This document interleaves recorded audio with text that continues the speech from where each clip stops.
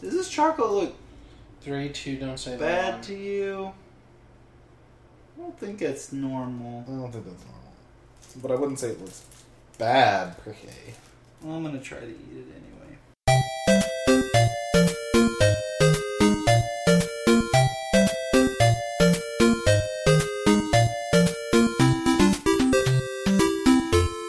Hey guys, this is Thomas. This is Taylor. This is Ryan. And we're back again with another 3, 2, 1 blogcast. Ooh, the blogcast. This blogcast is for the week of August 24th. Woo! Yeah. So, we're just going to start the podcast off by all making a pact. Everybody put your hands in, okay? Put your hands in. And repeat after me. Okay. Put it back in, Ryan. I will not open Hearthstone until we stop recording. I will not open Hearthstone until we stop recording. Okay. I'm actually Go team. 3, 2, 1 ducks. Alright, so we have spent the last 30 minutes playing Hearthstone, talking about Hearthstone, and building Hearthstone decks. Because some things happened. Because some Hearthstone things happened, which we might talk about, we might not. Probably not. Let's get to the meat of the bones. Who won last week? Who won last week? I think it was Ryan. I think it was. I did too, and I had the worst time. Oh yeah, that's right. We all hate each other's topics. You won out of spite. We're all like, alright, fine, you win. Alright, well... I was out of town a while, so I wasn't really keeping up with things. So I found one interesting thing. Taylor might find it interesting. Thomas, I don't know. You probably won't find it interesting. I find everything interesting, right? It's a Destiny topic. So we had the Destiny live stream last week and this week. So I did get to see the live stream last week, right before I left. And then I watched today's live stream. Today's live stream was nothing really new or interesting. They just showed them playing through a strike. Yeah, which seemed cool. I mean, it's more variations. Like, there's variables inside the game that you're not just going to be... It's not going to be the exact same mission every time you play through it, which is cool. But when all they were showing you was a mission, they weren't really explaining... They also went through the new subclasses. Which was kind of cool. Which was kind of cool, but that was like the first 5 minutes. And they're like, here's all the new subclasses, and here's everything about them. But like, once that was over, there wasn't anything. But last week, we did learn some new information. That last week was basically information overload. The whole thing was just them answering questions, which were probably all scripted questions. But that's besides the point. But the one thing that I want to talk about is an interesting theory that I saw, and it's relating to the exotic weapon upgrading, and it kind of relates to the new exotic system that they're implementing or whatever. Mm-hmm. So... Taylor knows this. You probably don't know this, Thomas. That I know everything. For the starting in the Taken King, basically to try to ease vault space, which they are doubling a lot of the vault space for you. Which is great. They're trying what to is also vault space? Basically where you your bank. A bank where you can keep things like weapons, not your inventory, and armor. but your bank. So your so there's nowhere. There's your carrying inventory on your person. Right. You can carry up to 10 items of each thing. You can carry 10 helmets, you can carry 10 chest pieces. If you have more than that, though, you can put stuff in a shared vault across all 3 of your characters. Okay. But especially for weapons, people are running out of space. So what Bungie is essentially trying to do is they're trying to take things out of the vault by creating what they're calling kiosks. Which are essentially separate banks that you can pull things in and out of without actually having them. So if you, for example, the exotics, once you get an exotic, they are basically saying you unlock a blueprint for said weapon/armor. Mm-hmm. And you can get that whenever you want. You could get it, dismantle it, but you have the blueprint. So then you could go in and buy the said weapon or whatever from... Come here, little bub. Come here. From these kiosks. So if you don't have room for it in your vault and you don't really want it now, you could dismantle it. And then in a month from now, if you're like, hey, I kind of want to play around with that gun, you could go get it.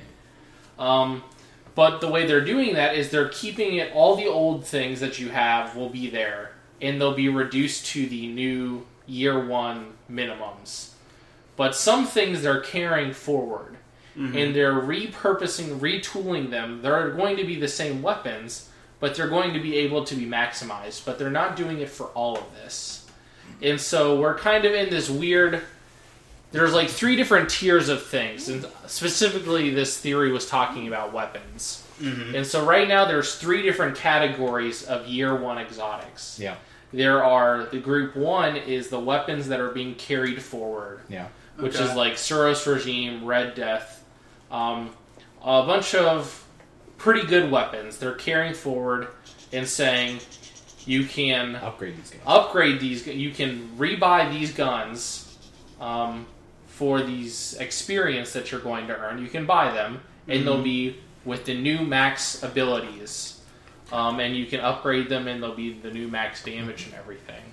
Okay. Then there's group 2 of the Left Behinds, which are weapons that are confirmed they are not bringing forward right now. Then there's a weird group of like a couple guns that they haven't announced yet which one they're going to be. So they're just kind of in this unknown... purgatory. Like Patience and Time, and I can't remember. There's one other... Oh, the new exotics from House of Wolves. Those 3, they don't know. What? Really?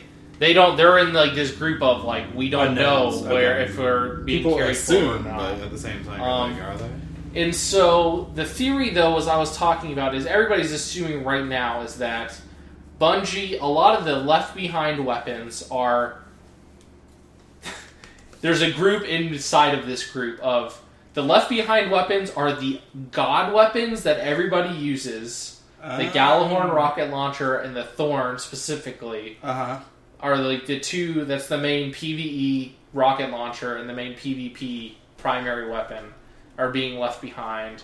And the Vex Mythic class, which was another beast weapon, is being left behind. Oh, I didn't know. Then there's also a group of guns that are being left behind that are guns that nobody was really using. They were really quirky, and nobody was even using them in the first place. So it's kind of weird that they're getting left behind. So it's like... Well, like, if nobody's using it, why keep it meta? Yeah. I mean, so this guy, he was saying, though, is that the theory was that these guns that are being left behind aren't going to actually be left behind. When you think that they are guns that Bungie has still not figured out how to actually make them balanced into the meta. And so they're like the quirky guns that they want to, but they still haven't figured out how to maximize their efficiency to make them worth using. And the power guns, they haven't figured out a way to effectively nerf them without completely destroying, like ruining the weapon the way that it is like currently built. Right. So the person was just kind of hoping / theorizing that Bungie just says, well, all these other guns that are good, and we've got them like built into like the game where we say this is like a safe boundary, and everything equals out with each other. And there's still these guns on the periphery, good and bad, that they haven't been able to bring into the middle yet. And so, I don't know. I think it's just, because it is weird that there's these categories of guns that they're like, well, these guns are good to go, and all these other guns, we're just not going to talk about them. So these are only like legendary guns, right? They're only exotic guns. Exotic. The best of the best stuff. The best of the best. All everything else besides exotic, the 4 other classes, legendary, rare, common, and uncommon. This just stays the same? They are all just getting bumped down and are like, their max is going to be 180 damage, and they can't get any higher. Okay. And like the new max is like 280. So it's like you're way down there. So they've said some of the second to lowest tier weapons will be better than legendary weapons of like the old stuff. So with the guns that are staying, if I own that gun right now, do I rebuy it or? Yes. So you'll have to if you have a Suros regime right now, it will get lowered down to the new maximum for year 1 guns. But you still have the blueprint. So once you get 175 Whatever. Vanguard marks or whatever they're calling them now, you can get the new version of the gun that you'll be able to upgrade to full power. Mm-hmm. So, and those things aren't extremely hard to get. It just takes time actually playing through things. Yeah, but now there's no weekly cap on those guys. Yeah, there's no weekly caps or anything, so you can just keep, as long as you keep playing, you can play. If you play a shitload, then you'll be able to get a shitload of stuff. Mm-hmm. Well, I'm glad that $500 million went to Bungie saying, fuck balancing the weapons, we're just going to make them all useless and make new ones. So there's no point in playing, is there any point for you to play Destiny right now? Because all your shit is going to be useless. What's the point of even, they basically said, don't play it until the Taken King comes out, because everything you get is useless, and you might as well just throw it in the trash. The only thing that you could be doing now is trying to get the last few things that you're missing that potentially will be upgradable. So, if you're missing a specific gun, the only thing you can really do is try to be grinding to try to get that gun somehow. Well, I thought even the guns that stay, you have to rebuy them, right? Yeah, yes, but if you don't have it, you can't buy it when the new thing comes out. Okay. So you don't have the blueprint if you have never gotten the thing. So if you don't have a Suros regime right now, you can't just buy one when the Taken King comes out. You still have to somehow you'll have to get a new Suros regime somehow in the game through RNG. Okay. I get it now. I still think that's terrible. 2 questions. One, let's say I dismantled an exotic at one point in time to get a shard because it was, I don't know, No Land Beyond.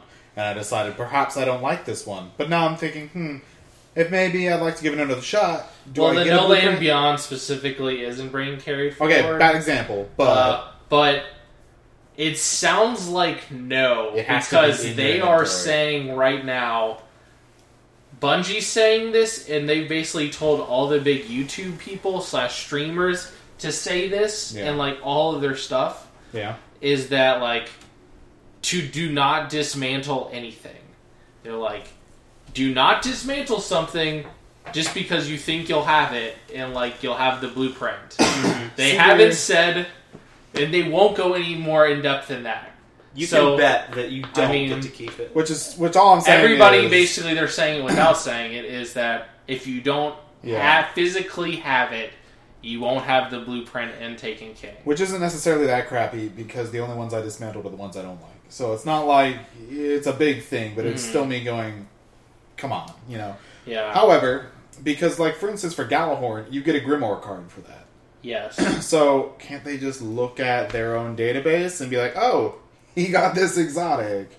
I think they're strongly working to probably do something like that, and that's why they're refusing to say, if you don't own it, you will never be, you won't have it. Maybe it's because I think they're trying their hardest to make it a to thing. not do that, to not make that happen. But they don't know if they'll do that. But they're massively hedging their bet by saying, well, because can you imagine the backlash on that? And if you dismantle your exotics now, it should be available in Taken King. And then everyone dismantles everything and they go, turns out it doesn't work yet, and you're not going to get it back. Well, like you said, though, you would be able to think that, they have a database that shows, you can't get the Grimoire card if you've never gotten the weapon. Exactly. Unless somehow you hack the exactly. So you would think they could just... Anyway, okay, so that's thing 1.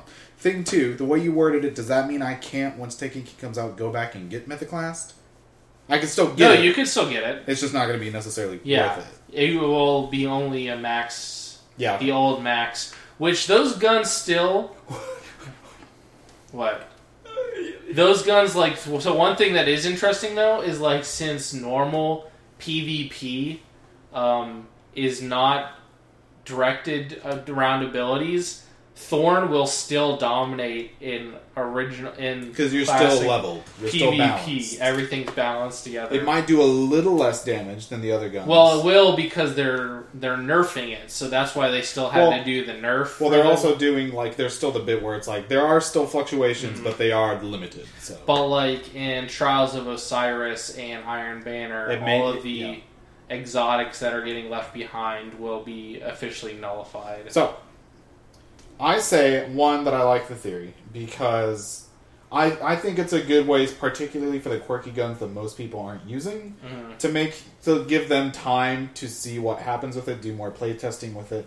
At the same time, you'd think that those would be the guns they brought forward, because the more people that mess with them, the more they can get some data, get some playtesting, see what people like and what they don't like.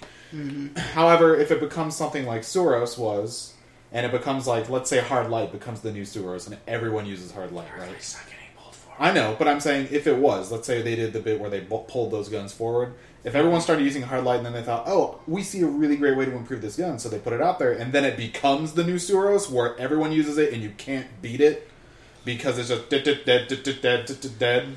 Like, then if they try and nerf it again, everyone's just going to get angry because they nerfed the gun that they buffed in the first. You know, like, it's going to be a whole big rigmarole. It's probably smart to leave it behind. When I was reading the theory, the whole time I was just like, I wish this was true, but I don't think it is true at all. I have another theory, actually, that makes me think that this might be a bit more applicable. It's kind of along the same lines, now that I think about it. But Destiny itself is meant to last even longer, right? There's going to be a 2.0. There's going to be a much farther, all that kind of stuff. This is just kind of the last of the planned DLC for year 1. And this will really start in year 2. So, when you think about other very large gear-based games, I don't want to say MMOs, and I don't want to say World of Warcraft, because those comparisons don't really count, in my opinion. But when you have those kind of levels, especially since they're going from the light system to the level system, you now basically do progress as a character. There is a curve from 0 to 40, right? Where you have guns that are better at this moment in time that are worse later on because there's better stuff, right? Year 1 guns versus year 2, or even year 1 guns versus the last round of buffs they did to exotics for like the year 1.5 or whatever it was when you could ascend them. What I'm curious is what they're doing is, like, if they brought all of the guns forward that everyone uses, those would still be the guns everyone uses, and even if they came up with new content and kept buffing them, those would still be top tier. Mm-hmm. You know, I'm kind of considering, what if they're trying to put these guns at a moment in time, that 0 to 30, these guns are great. They work in the raids because those are appropriate level for the damage. Mm-hmm. They work in all this stuff because, you know, if you got this gun, it works. Then once you hit the high levels, you have to get the new gear, you have to get the new stuff that came out. Like, anytime a new expansion comes out for a while, there's new weapons, there's new armor, you have to go get it in order to be, you know, raid level for whatever's going on. I don't know what the right words are, but... So it kind of makes me think that they're just kind of starting to establish those stairs. And say, here's 0 to 10, here's 10 to 20, here's 20 to 30. Mm-hmm. I think that's possible. I think they might have kind of stumbled into that fact. I think they just really screwed up the weapon system in the first place, and now they're just trying to find the best way to fix it the best they can. Because, like, they just totally... I think they... After the first massive weapon, they tweaked the guns in the very beginning. And then they did the massive... They did 1.1.1, which was, like, the big weapon overhaul of... nerfing auto rifles because those were the only guns being used, specifically Suros, and then buffing hand cannons, which then made the hand cannon meta. And then since then, they never touched it. For the next, 8 months, they never touched guns. And they just said, we're collecting all this data, and we're just going to, maximize it. But I think they just figured, we're just not going to deal with it. Yeah. We'll figure it out in 2.0. Yeah, that's probably more than likely. I'm just saying, if they're being very, very future cognizant, that could be a problem. I mean, like I was saying, or trying to say, was that I think, like you said, though, that they've tried to strategize it and say, this was, remember back when there was, the year of the Thorn, and they've already kind of said, tried to do that with Suros. Yeah. They're there was remember those times, the first 4 months when the Suros from the regime was awesome? Mm-hmm. I think they're trying to create now these stair steps or these markers of you remember when this happened, there was this period of time, and they're trying to create these eras, I guess you could call them, going forward of moments or different things that dominated and still kind of periods of time or whatever for those levels. So, I mean, like you were saying, though, I never really thought about that trying to create, a pocket for Gjallarhorn. I mean, you think of it now as, them Like, they just want to get rid of Gjallarhorn because Gjallarhorn was ruining the game. Yeah. Gjallarhorn was ruining the whole system of Destiny. When everybody on the forums is saying, don't even send me a message unless you have a fucking Gjallarhorn, you have a problem. Yeah. And so, I mean, right now everybody views it as, okay, well, they gave Gjallarhorn away this last week of Xur. They gave Gjallarhorn to everybody to appease the masses and say, now everybody has a Gjallarhorn, and now we're just going to take it away from you, and now we're going to put it in this box. Yeah, and do people have to pay for that? No, not technically. I mean, 12 strange coins, which you can get 9 of on a character once per week without trying for 30 minutes. You can get way more than that. You're guaranteed to get 27 strange coins a week if you want it. If you want to do it. And you can get more doing other things. So it was pretty cheap considering what other things have sold for, actually. Right. So they were like, have your fun with the Gjallarhorn and then put it in this box, and that's kind of what I was thinking. But now, like you were saying, though, is you can still use that, it. like, you can still use it if you're creating a new character, if you're going to play through the new things. You can use the Gjallarhorn and be like, all this year 1 stuff, you can have your fun with your Gjallarhorn. Mm-hmm. And then you can go back to it if you ever want to restart a character and be like, hey, I would just want to go back and play with Gjallarhorn through all those. Yeah, it's not like it takes long, so, you know. Mm-hmm. Well, so that is a good idea that I haven't really thought about or discussed. So they've nerfed them all down to, like, they can do max damage of 180, right? Yeah. Mm-hmm. What could they do? What can they do now, like, before they're debuffed? Well, see, the whole thing, though, right now is this 2.0. They're trying to simplify the system, or, like, the damage and stuff is very vague. Mm-hmm. There's a max damage of 276 like, or something. Yeah, 270. No, I think it's like 320 now. Yeah, it might be 320. You're right. So you could do 320 now, but that's 320. It just means that is the max number. That doesn't mean it does 320 damage in the real world. Because if you hit him in the arm, it's not going to do right. So there's this really confusing. It really just ups the base amount you might hit them for. It's more of a outlier. So basically, now it's saying we're taking the Gjallarhorn from doing 100% of its potential damage to doing a maximum of 65% of its potential damage. Right. So yes, there is a nerf, and they are going from X amount to 65%. Right. What I am thinking is, if you want to, like, make your game like World of Warcraft or any other MMO where certain items are good for certain levels, the way to do that is not to say, all these weapons, fuck them. Yeah. Just fuck them. No, you're not right. You're not wrong. Like, they just destroyed the whole first year's worth of shit. They're like, well, fuck see, it. so are they replacing? Are they going to put new weapons in the original content? No, because what they've done, though, is they've capped all the old content at the new minimum. So all of the old guns, if you do old content, will do just as much damage. But going forward, see, it's so if I use my Gjallarhorn on old content, and like a year from now, I use my Gjallarhorn on old content, it does 100% damage. Yep. If I take it into new content, it does 60%. Yep. That is the stupidest fucking thing I've ever heard. This MMO is terrible. Yeah. Let's move on. It's all based on the light system that they've created or whatever.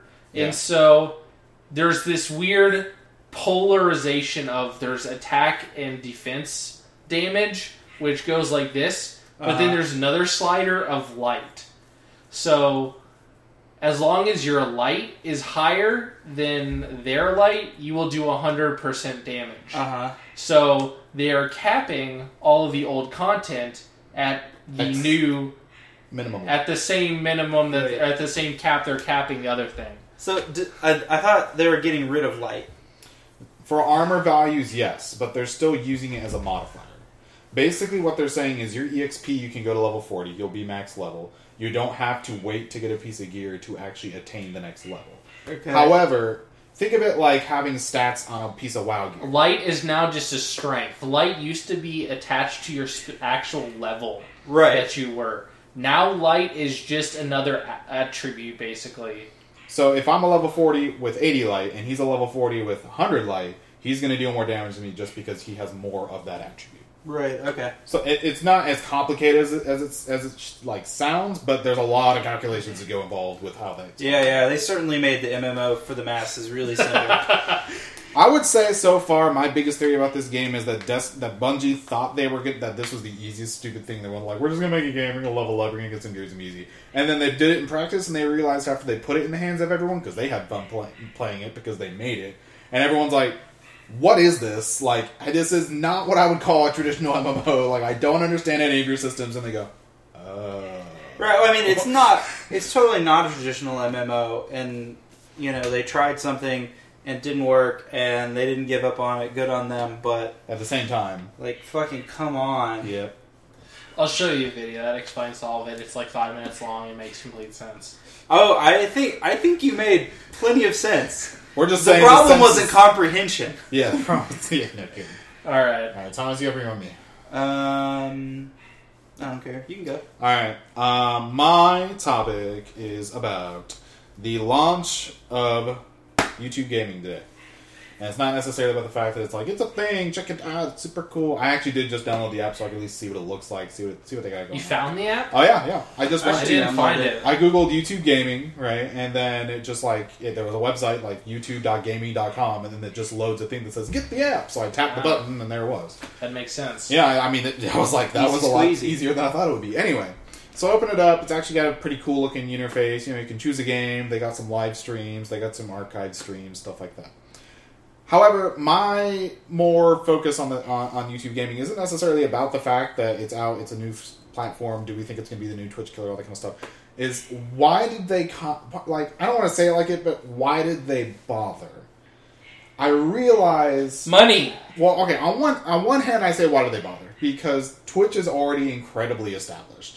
It is already the very large streaming platform that we all know it is. Everyone's on it. Everyone streams on it. Subscribers. Mm-hmm. There are other things like Azubu that I've tried to talk about before, and other things. Call of Duty doesn't stream on it. They do MLG, so there are other, but there are pretty big houses. Like this is like someone else coming into the mobile phone ring when there's still Microsoft, Apple, and Google. I mean, like, look at my new phone. You know, like super people, cool. We'll look at it. We'll see. People do that all the time. Well, yeah. Well, people see it for what it is, and sometimes those products take off. Anyway, point is. It's not necessarily like, why did they bother?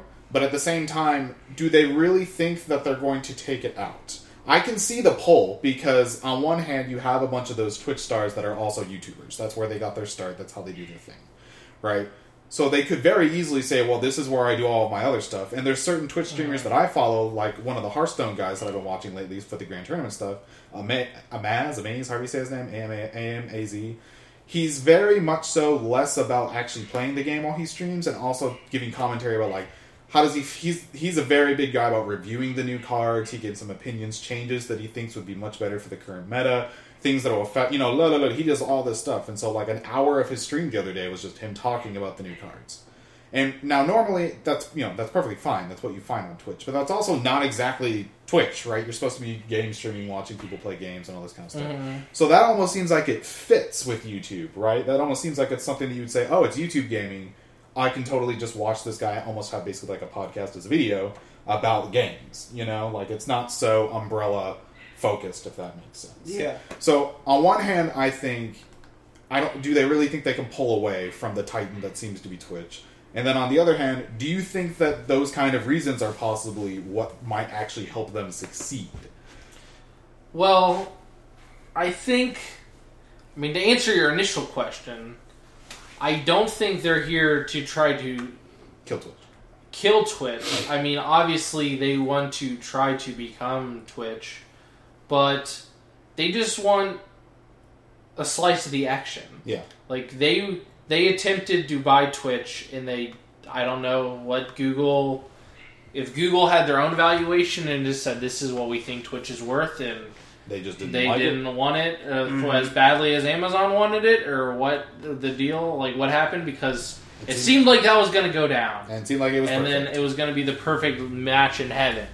And now I think they see the success of Twitch, and they see success of MLG and stuff, and they did like the live coverage of E3 this year and everything, and they just want to do that. And like you were saying, a lot of people from Twitch do make VODs of YouTube because Twitch VODs are absolutely garbage. They are, yeah. And so, I mean, the main thing that I've saw is that, like, that is the main pull, is that if you can stream here, like everybody's saying, if only I could stream with YouTube, I would do that, because making a video from that stream to a YouTube video is instantaneously done. Yeah. Mm-hmm. Twitch live streams, as I've heard and read, they basically almost push you to like make videos on YouTube, rather than even attempt to try to make a VOD on their own website. Yeah. Well, Twitch, a long time ago when I was using Twitch, let you create. They actually had video editing stuff on the site, so you would record a stream, and then it would say, "Hey, let's highlight that stream," and so that you can go through and you can pick moments and say, like, "Here are the highlights of my stream from last night," and put it on your Twitch profile, and people can watch that on demand. That's cool. That's great. Not a lot of people used it, but when Amazon bought them, that all pretty much went away. Twitch used to let hold videos indefinitely, so I would do league matches, and then I could go in like months later and say, like, "Oh, this was really we cool. played this team 2 months ago, and we're going to play them in 2 days. Let me pull this from my Twitch stream, and we can watch how they played last time and stuff." Oh, yeah. Back when you were like super into League too. Yeah, and then once Amazon bought Twitch, that's pretty much not a thing. I think there might be still a way if you pay. I think you can for it. archive, and I know you can make highlight reels. Well, you can make highlight reels, and archiving. I don't think you can archive without a paid subscription. I'm pretty sure anymore, that's right. Pretty sure that's right. Which is like, that's where YouTube comes in. Is YouTube gaming is, and YouTube has had live streaming for a while, but they haven't had live streaming with a site or a design that's aimed specifically at this gamer market, specifically at people who are like, I want to go to a site and I want to see a bunch of like 100 videos and just tap one and be like, all right, this is what I'm watching today. Yeah. And like, they can't just turn YouTube into that, because YouTube at this point is like this a giant behemoth conglomerate corporation that you can't just like move agilely. So it makes sense for them to make a separate one that's YouTube gaming. And it makes, like, I just saw something. I downloaded the app just now, and I looked at my subscriptions to see, like, oh, who's, do any of my subs have new stuff specifically for YouTube gaming? And it said, like, I had an option to import my subscribers, or my subscriptions from YouTube, which I hope is only, like, a canonical thing. Or not canonical, just like a logical thing. Like, maybe people want new subs for their new channel. I don't know. It could be a problem with just their tech base. Maybe that actually is separate, so they need you to import it to the other system. Yeah, see, it could just be a simple launching issue. That's what I don't. I mean, I think if YouTube gaming is actually a separate thing, than YouTube, that is not going to be good for them long term. Yeah, because their benefit is that it's YouTube with a new interface. Mm-hmm. Now, it may just be that, because like, I have tons of channels that I subscribe to that aren't gaming related, so maybe it doesn't automatically import all your YouTube subscriptions. Yeah, maybe it just looks through them to be like, which ones are on the site. That way it doesn't give you a bunch of like null references or something. Right, well, it's probably, yes, might not be worth. The more I think about it, the more it's just probably just so that all of your YouTube stuff that isn't gaming related doesn't get onto YouTube gaming. Anyway. But, like, I think, yes, YouTube wants to be Twitch. YouTube, saying they want to kill Twitch is to say, like, that they care. Like, they probably don't care if Twitch exists or not. Mm-hmm. Like, whatever.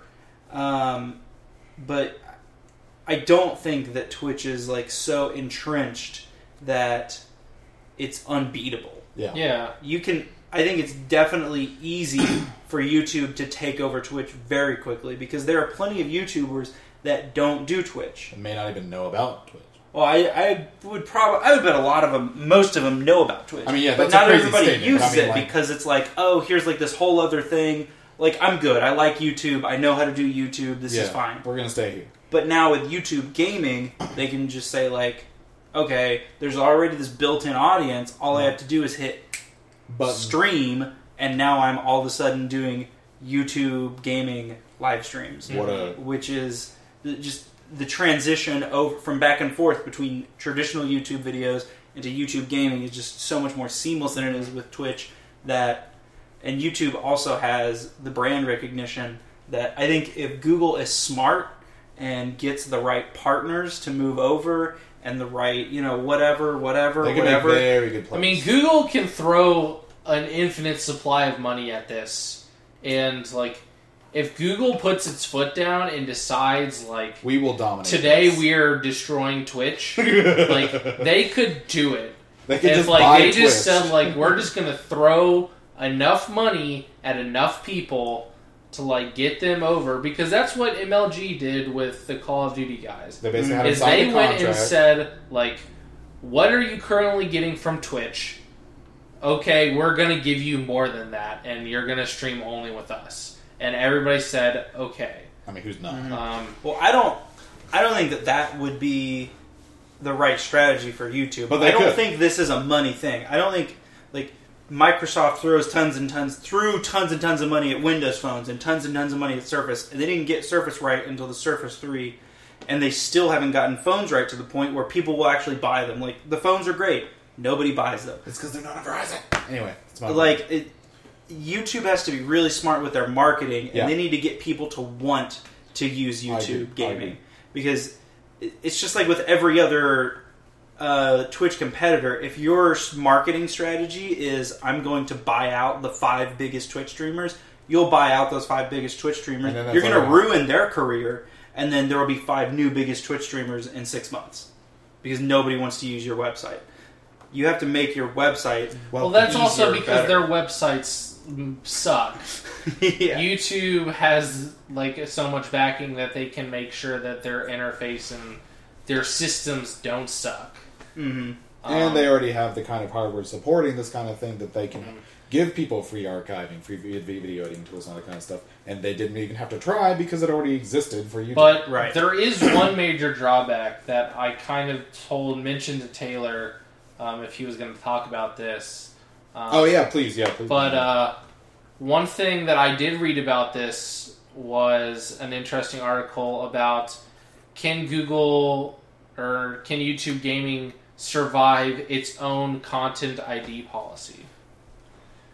So from what the understanding is of this is that the same content ID software that works for YouTube videos is going to work for live streams. Mm-hmm. So games apparently there's already been some video of Metal Gear Solid 5 that was posted that had no ads. It was just a gameplay and a guy talking over it. And Konami put in a content ID claim on it saying, I don't remember something, copyrighted material, and then that they could put their own ads over his video and take the money from that or whatever.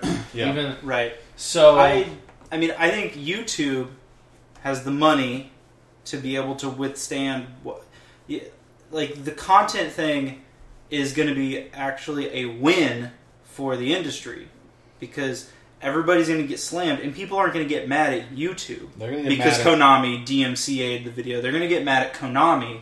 Well, it's not specifically that, though, but it's games, if a lot of streamers stream with music playing in the background, their own, just whatever they want to listen to. So, their streams will get, muted or pulled down because they're listening to their... Because it's just the troll software, listening for things, and if it hears it, it just says, nope, down. It, pulls it down. And so, can I even keep a stream up if I pulled up... If I started a stream and then started playing, I don't know, Avenged Sevenfold because I want to listen to some sweet metal. While you destroy some noobs. While I destroy some noobs, metal. Metalocalypse. Will the system just pull, and this is the unknown. This is has to be discovered about how the system's going to work and stuff. But could you play GTA 5 because of the background music playing inside the game? Like, not even playing your own music. So, like, they said, like, in this article, saying specifically the big games, like, anything Blizzard, CSGO, Hearthstone, etc., League of Legends, like, that stuff isn't going to get pulled down. Those streams can be fine. But, like, GTA 5 or anything else which is a good example. that has music, like Madden or FIFA or something that has, like, background music in the loading screens. Oh, it's like what? Like, could you play stream FIFA? FIFA's a huge game. Yeah, and it's got music in there all the time. If you can't even get through the loading, like, the in-between games, like, you have to go back to the screen, like, and it starts playing music. Like, is your stream going to get pulled down every time you finish a game? Yeah. Like, this is just kinks and things that potentially have to get worked out and that nobody really knows. Yeah, I think if anything, that is a kink. Like, if anybody thinks that that's a serious issue for YouTube gaming, then they're being extremely hyperbolic. There's also a bit of a misunderstanding. Because it is an issue, but it's not going to be an issue for YouTube, like you said. It's going to be an issue for Konami. It's going to be an issue for Nintendo. It's going to be an issue for the music industry in terms of... Now, to a degree, there is an algorithm that does some of that stuff automatically. Well, yeah, I mean, like I was trying to say, it's... But like, if Konami puts in a copyright claim, like, that's on them. That's not on YouTube. But, like, it's specifically the software, the software that... Yeah. Like, just searches and tries to pull things, and if it, like, hears one thing, it pulls it down itself. So, I think this actually kind of supports the thing we were just talking about, how perhaps it's two different systems and it's a little bit different. It's probably they're probably still connected, but it could support the idea that YouTube gaming is a little bit of a separate, like, server farm. Because if they don't have that algorithm running through those things, and they can just, like, not take videos down on those specific YouTube sites. Supposedly, they have said the same algorithm is running in both. It has to be the same algorithm. It doesn't make sense for the copyright holders. Like, how is YouTube going to say, all right, your copyright claims, totally cool on this part of our sites, but we have this other server farm over here that we really want to make this one popular, so we're not going to listen to your copyright claims on this one. My thought process around that is mostly around the questions that we had recently about Let's Plays, about whether or not that was actually individual unique content, about whether or not that was actually people just playing the game, about all those the little gray area of law where we're like, okay, do they actually have the right to say this is our content for Nintendo and take it down? For those situations, what I'm talking about is just saying, for the gaming stuff, since all these things are usually live streams, they can kind of argue that this stuff's coming off on, whatever. Yeah, music's a bit of a different thing, so I didn't really think about that.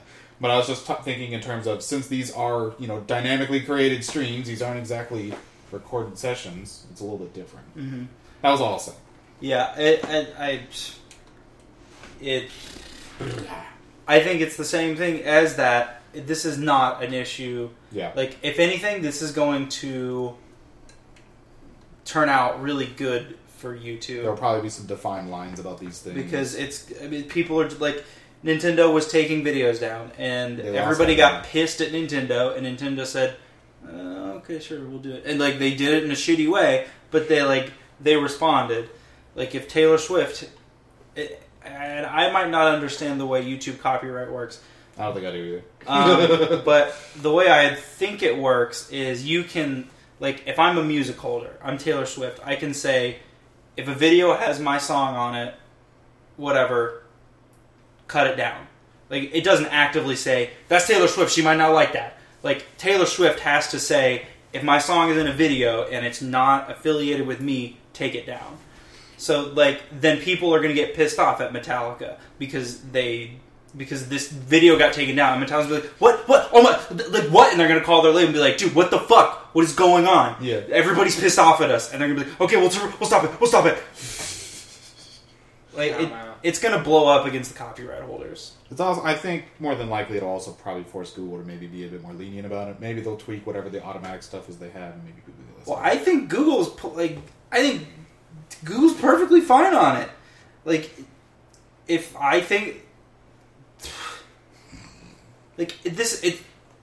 all Google does is provide the tool for the copyright holder to claim copyright, like, which is within their legal boundary, and Google has to do that. I thought there was a bit of automaticness to it, though. There is automatic, as far as I understand it, if you claim copyright. Oh, it's just a flag. I thought it literally took it down. No, okay. It does. It will take it down if I, as the copyright holder, say, take it down. But it's more of a flag to say, hey, do you care about this? this. Like, we think this might be a thing. Right. Yeah, like, okay. I make an album, and I can say, if I don't say anything, YouTube's like, sure, whatever, everybody can play his song. And then if I'm like, okay, I'm not getting album sales, and this video has 6 million views, take it down. Yeah. Then they take it down. Yeah. And they take it down automatically in the future. Okay, that makes more sense to me. I don't care as much about that now. I think. I thought it was legitimately like, it just kind of was like, no. I could be wrong, but I think that's the way it works. Because if that's the case, then yeah, it's not either way. It's not on Google. It's still on the people who are doing the DMCA. If the other one's the case, then they may tweak it. But I think if you're right, it's probably just a flag. Because why would Google archive every piece of copyrighted material and then search every YouTube video against that? Yeah, and even like with YouTube videos now, for the most part, like you have to like file a claim against it. Yeah, usually. So whatever. All right, that was my topic. That was fun. What's your topic, Thomas? It's getting hotter in here than I thought it was going to. So much hot air. Well, I'm going to surprise you guys. Uh-oh. My topic is the Grand Tournament. No! How are we going to have a podcast right after the Grand Tournament launch and not talk about You can't Hearthstone? tell us not to play it during the podcast and then talk about it. That's like dangling the $20 bill in front of me and saying, would you like a pizza? You know, like, come on. Well, we're talking about it. The Hearthstone expansion, the Grand Tournament, launched on Monday. We all got our pre-order packs. It's gonna be great. Taylor bought an extra 40. Maybe. Hypothetically, it may have, I don't know. I think I've probably been able to like play the most with the new cards. Mm-hmm. Because I opened my 50 packs over my lunch break and built a new Druid deck. With, just a deck that was based around these new cards. So I went in and said, okay, I'm going to take every cool card from the Druid set. From not just the Druid set and the normal set that kind of like matches up from Grand Tournament, and then I'll build in the holes with other stuff that might synergize with that. And I'm a pretty shitty deck builder, but the 2 decks that I've built with Grand Tournament cards are like doing awesome. I've lost like 2 matches with both of them, and I played Ryan with my Grand Tournament Hunter deck against his Priest deck, which hasn't really been updated that much for the Grand Tournament. But it's always been solid. Yeah. No, this is a new one. Oh, it's a new one. It, like, well, but it was solid.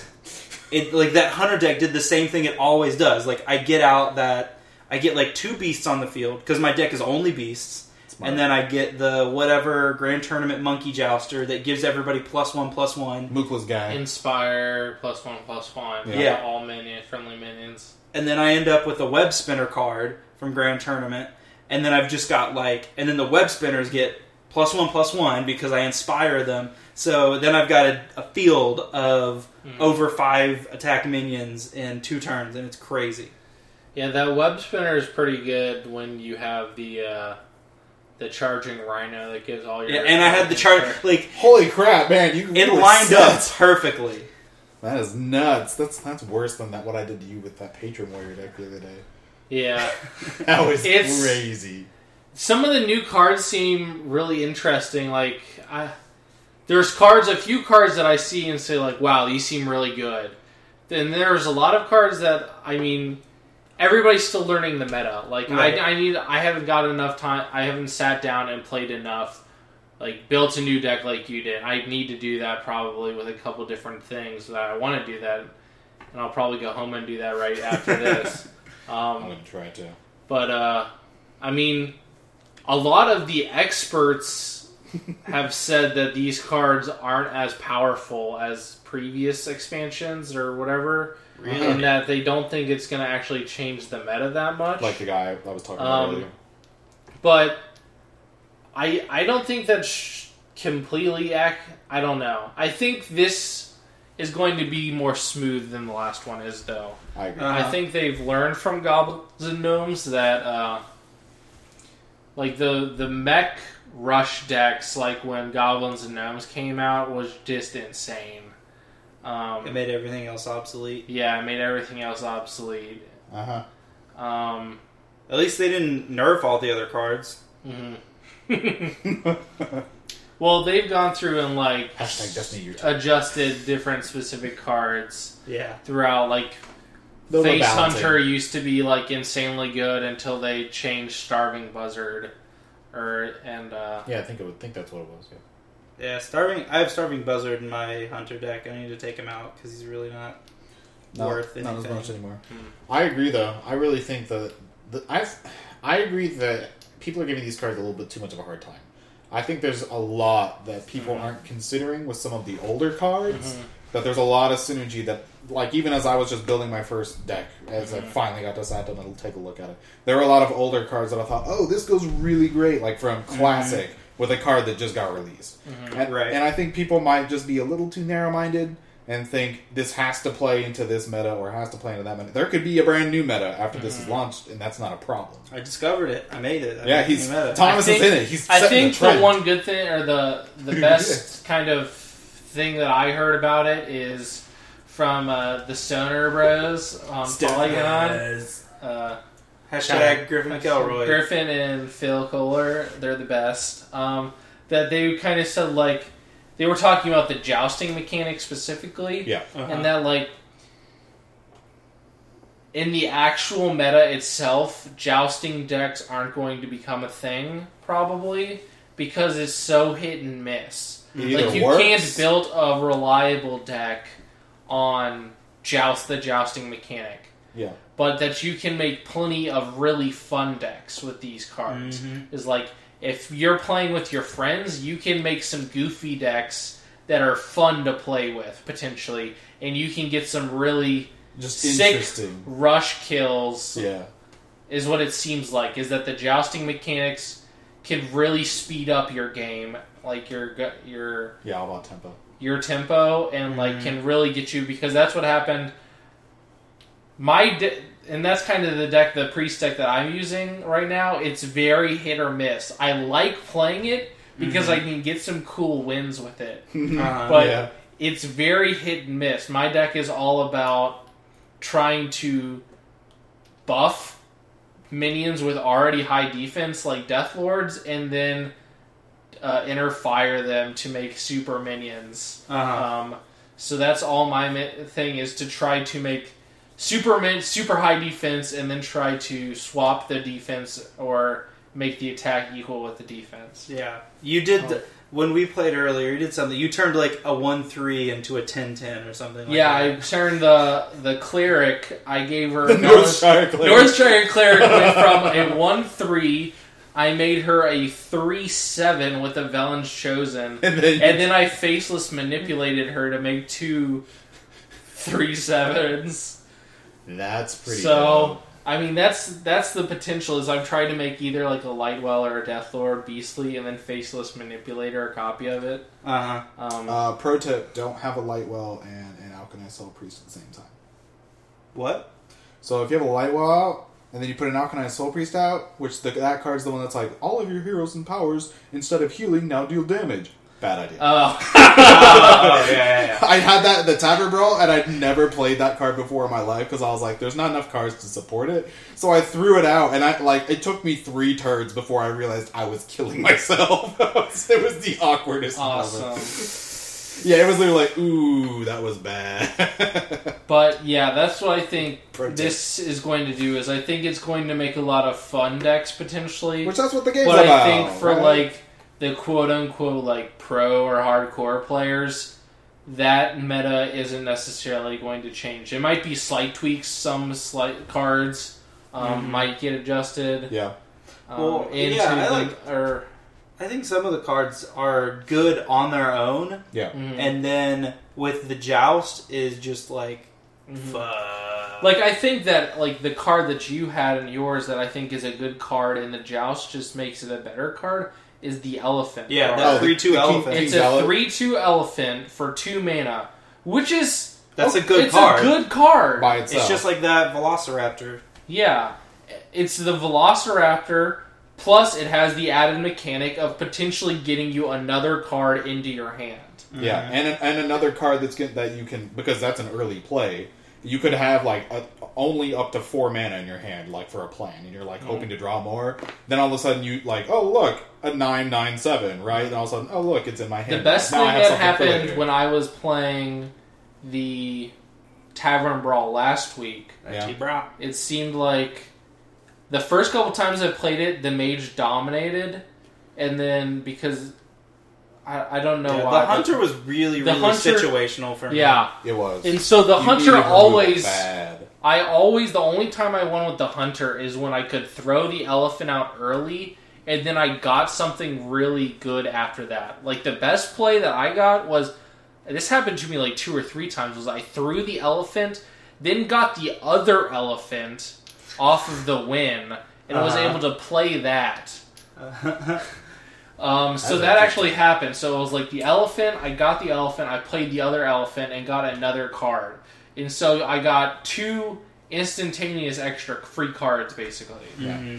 And so it seems like there's a couple good cards out there that can easily be put into the old meta, and just I love that card. I think Inspire is really good too. Yeah. I also, disclaimer, don't watch pro streamers or read pro streamers, so I don't know what did they talk about Inspire? Do they think Inspire is kind of underpowered too? Or? A lot of the problem from the guy I watched, I still don't know how to pronounce the name of his stream. It's AMAZ. It's either Amaz or Amaze. I'm not sure how to pronounce it. AMAZ. Yeah.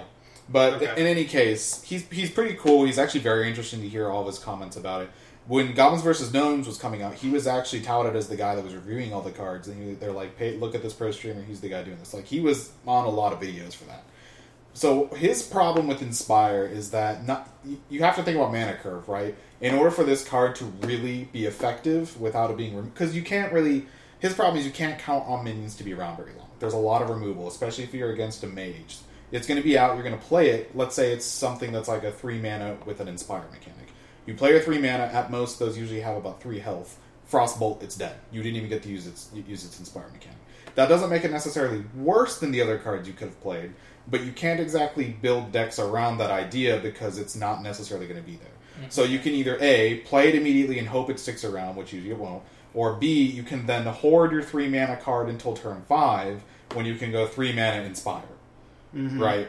And you have to start weighing yourself, do I really want to keep that till turn 5? Do I have the ability to keep that till turn 5? Because suddenly, like how decks have been, they've been so aggro. You play your 1, you play your 2, you play your 3, and you just start going face. Whereas, and people have mentioned this before, they're wondering if Blizzard's trying to slow everybody down, because perhaps the game should be a bit more strategic than me just throwing out these Rush Murlocs and just going face the whole time. You know, it's like, that's not really interesting, it's not really technical, it's not really strategic. Whereas, even though I have this 3 mana guy, I might wait till turn 5 to play him and just try and throw some other stuff on the board, and then once I get him out, everything goes crazy. Mm-hmm. You know what I mean? It's much more risk-reward. And so, it's why, on one hand, it's a great idea. It's an interesting mechanic from Blizzard. It definitely shows that they're not just going to let this game go stale. But it's also kind of hard to put in the current meta. Mm-hmm. So, it's not that they're all saying, like, this is so stupid. There are cards, obviously, that we even see that aren't all that great. And so, what he was doing for a while, what I was watching, is like he put the card on the screen and then he put his MS Paint version right next to it, which was, I could even tell his MS Paint was kind of impressed. But so he would just tweak a couple things, like he would give it 1 more attack or a couple more health or maybe 1 less mana, you know, stuff like that. And then be like, this would play much better. But this doesn't necessarily make it amazing either. You know, it was an hour-long discussion. It was pretty great. But that's kind of what everyone's saying, is like, it's great. I love my Inspire cards. I think they're dope. I like Inspire because, like, usually if I'm going to use it other than trying to force removal cards, I wait until I can use the Inspire, make sure that I'm going to get that Inspire. Because in both of my decks I have a couple Inspire cards. But what I really love is Inspire cards in a deck that also has hero power buffs. Exactly. So that's like in my Druid deck, or my Shaman deck. That's the one. The first one was a Shaman deck. My Shaman deck has like a bunch of Inspire cards and a bunch of hero power buffing cards. Isn't there one that like turns that into like deal 2 damage and stuff? Stuff like that. That's like my favorite. Is I get that, and then what I did tons of times, not tons of times. I've probably played like 10 games with it, and in most of my games, I would get out the Shaman. Shaman has a card that has an Inspire of restore 2 health to your hero. Mm-hmm. And then I would play that weapon to turn your hero power into deal 2 damage. I would always get down to like 8 health. Yeah. And then I would get that Inspire card on the board with a big taunt because we're at 10 mana. And then I would just keep dealing 2 damage and healing 2 damage and heal my way back up to like 20 health. And just Shaman's Outlast. So I would just outlast them because I have this Inspire and keep it was like... These were these awesome miracle moments, but it happened almost every single game I played. I think people are just a little spoiled. That they're kind of at this point, especially the pro streamers and the people that have these opinions, that they expect these decks that they make to work in certain ways every time, and they expect to have a certain win-loss ratio with them. And like you said, like these decks seem like they're more goof decks where you can just kind of have fun with it, you know? Like maybe you may not win every match, but you're going to have those matches where you're like, I'm at 4 health, guess what? 3 creatures, one of them's taunt, I'm going to deal 2 damage, and I'm going to heal myself every single turn. And then I'm also going to throw a Koldara Drake, and I'm just going to do it 6 times this turn, and I'm going to clear your board, and then I'm just going to sit here and say, what you got now? Yeah, that's like at lunch I was using my Mage Mech deck, and I was playing against a Shaman, and he was trying, eventually towards the end, he tried to outlast me. I got off to an early lead, and got him down pretty low. Yeah. And then he threw out this card that it said like get a better hero power. Just a card. So he got his hero power was he got to choose which totem? Whatever totem. What? Oh yeah, I was going to tell you. So I had card advantage or field advantage, but every time he kept throwing out the taunt. And it just ruins what you're going for. And so, like, I could never deal damage to him. And then I got him really low, and he threw out the card that gives him 7 health, but if he wins the joust, he gets 14 health. And did he win? And he won the joust, so then he got 14 health. And so my mech deck doesn't have a lot of... It's got a lot of low-level cards. Mm-hmm. So, like, I kept clearing his board because he couldn't get anything good out. But then I just kept whittling him down, like 1 damage, 2 damage, 1 damage. Yeah. And so eventually I finally won. I fatigued him. At the very end, I was able to get him down to do 1 health left, and he didn't have any cards, and so he died on his next one. Yeah. He actually got a really powerful minion out, like... At the last a Molten Giant or something out, and I only had like 2 shitty minions out, but I couldn't deal any damage to him because he had a taunt out, or 2 taunts out, I think. But I was able to ping him 1 to the face, and then kill him. And then he fatigued. Do you guys know all the hero powers from Justicar? Just do you want me to share that? We can talk about that after we stop the recording. I have it pulled up because it's pretty dope. Because I've wondered about that, what that meant by like get a better hero power. I have the list. For the mage, it makes you deal 2 damage. I can show you. Yeah. Okay. Yeah. Cool. Super dope. Cool. I think this is my favorite expansion out of any of the expansions because it's not just like more cards that work pretty much the same as the other cards. Like this is literally out of the blue. Like they're totally different. Like all these cards are so different. Like Goblins and Gnomes and Naxxramas. Naxxramas was like all about the death rattle. Yep. All about that death rattle. And Goblins and Gnomes was like, hey, let's introduce some new classes. Here's some mix. Yeah. But I think that there's just like so many cool things and like new ways to play the game that open up with a grand tournament that it's my favorite expansion. Yeah, for sure. I agree. I'll just take my winning votes. I hate that was a good discussion. Thomas, you get a vote. I vote for you. I'd pick Taylor's because I can't. Well, that was the least bad of the 2. It wasn't bad. I appreciate that. I really want to vote for Taylor, but I'll vote for Thomas. Yeah, Hearthstone. Woo! They thought I was going to bring Metal Gear Solid because all I've done is talk about Metal Gear Solid. All day. Even more than usual. 10 out of 10! Look at this review! But I thought I would say... GameSpot giving it a 10 out of 10 was like a week old. Like, that information was a week old. I don't know why we just posted it today. I'm just trickling them down, you know. He doesn't I'll want to give you overload another us. 10 out of 10 tomorrow. Yeah, he doesn't want to overload you. He wants you to read each one and just savor the flavor. Yeah. We'll talk about Metal Gear next week. This has been 3 Dudes, Adios. 1 Blogcast. Adios. Follow us on Twitter. We got to get our brand out there. True. Follow us on Twitter. I take it back. TDOB Podcast. Yeah. Please, if we get 25 followers, I'll post a picture of my dog on the Twitter account. Curb your enthusiasm. So she's really cute. We know you're out there.